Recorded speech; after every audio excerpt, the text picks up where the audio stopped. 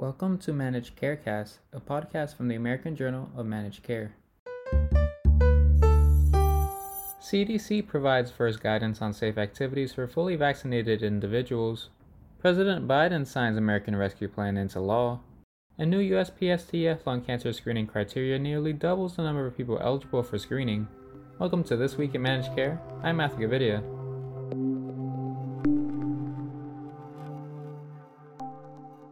This week, the CDC released long-awaited guidelines announcing that people who are fully vaccinated against COVID-19 will be able to meet in small private gatherings with other vaccinated individuals or low-risk individuals who are unvaccinated without masking or social distancing. Noting that the guidance is not final and subject to updates based on the level of community spread and the proportion of the population that is fully vaccinated, the CDC is also recommending that fully vaccinated individuals continue to wear masks in public, maintain distance, and follow other public health measures. We've been through a lot this past year, and with more and more people getting vaccinated each day, we are starting to turn a corner, said CDC Director Dr. Rochelle Walensky during a briefing by the White House COVID-19 team. And as more Americans are vaccinated, a growing body of evidence now tells us that there are some activities that fully vaccinated people can resume at low risk to themselves. Although most of the country remains unvaccinated, some states are lifting mask mandates and ending capacity limits on restaurants and large gatherings, such as Texas, Mississippi, South Carolina, Connecticut, Massachusetts, and Maryland, according to CNBC. Clinical trial data has shown that COVID-19 vaccines are highly effective at protecting vaccinated individuals against severe illness, hospitalization, and death, but there remains a small risk that they can become infected with mild disease or be asymptomatic and potentially transmit the disease to unvaccinated individuals, Walensky said. As the science of COVID-19 evolves, the recommendations will be updated. Importantly, our guidance must balance the risk to people who have been fully vaccinated, the risk to those who have not yet received a vaccine, and the impact on the larger community transmission of COVID-19, said Walensky. For more, visit AJMC.com. This week, President Joe Biden signed the $1.9 trillion COVID-19 relief package, called American Rescue Plan, into law after one final approval by Congress on Wednesday.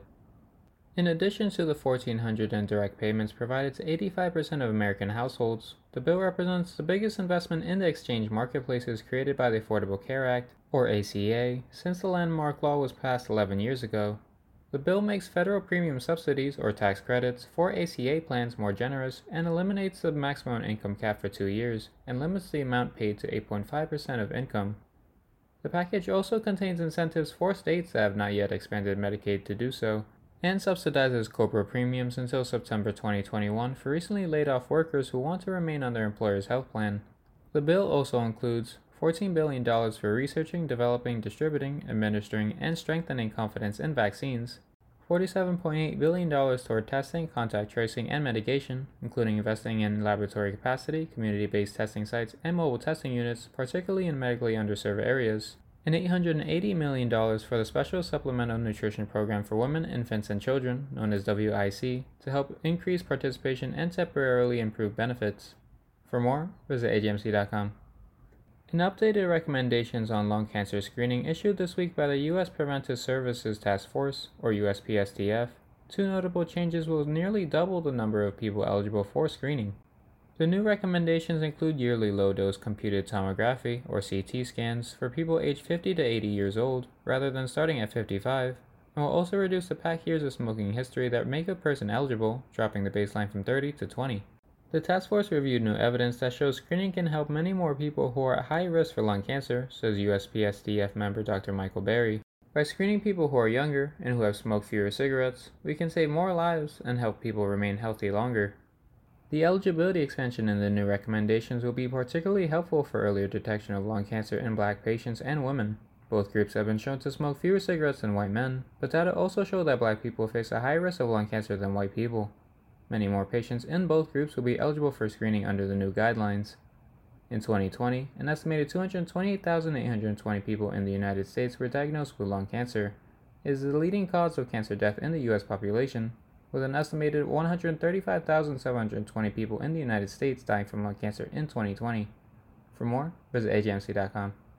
Bringing disparities in healthcare to the forefront of national conversation, the COVID-19 pandemic has simultaneously jump-started widespread use of telehealth and digital solutions to address newly formed healthcare access gaps.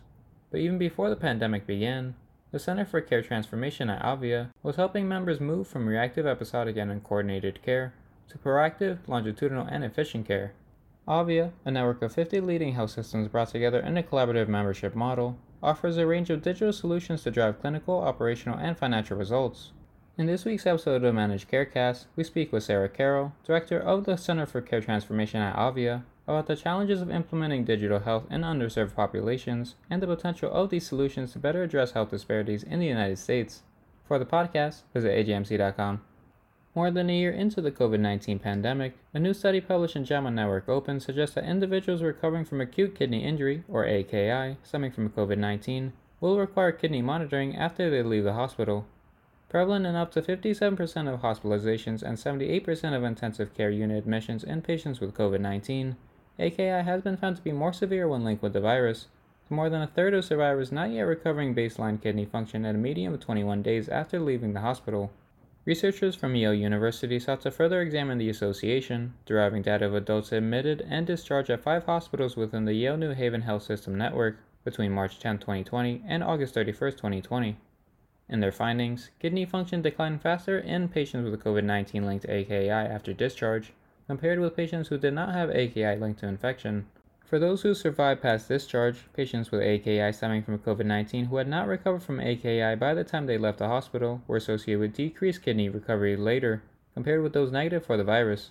Notably, patients with COVID-19 associated AKI were more likely to be Black or Hispanic, and had fewer comorbidities than patients with AKI not related to COVID-19.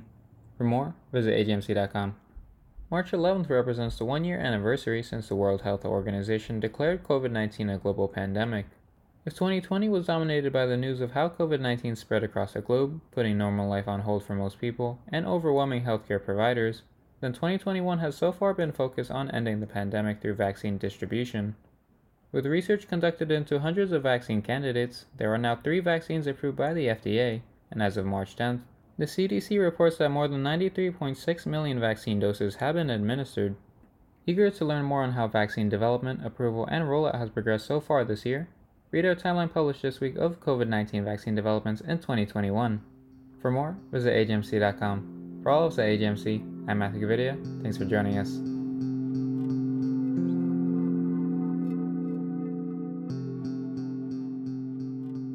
To learn more about this issue, visit ajmc.com or see the show notes. To get in touch with us, email info@ajmc.com or follow us on Twitter at ajmc_journal. If you like the podcast, don't forget to subscribe and rate us.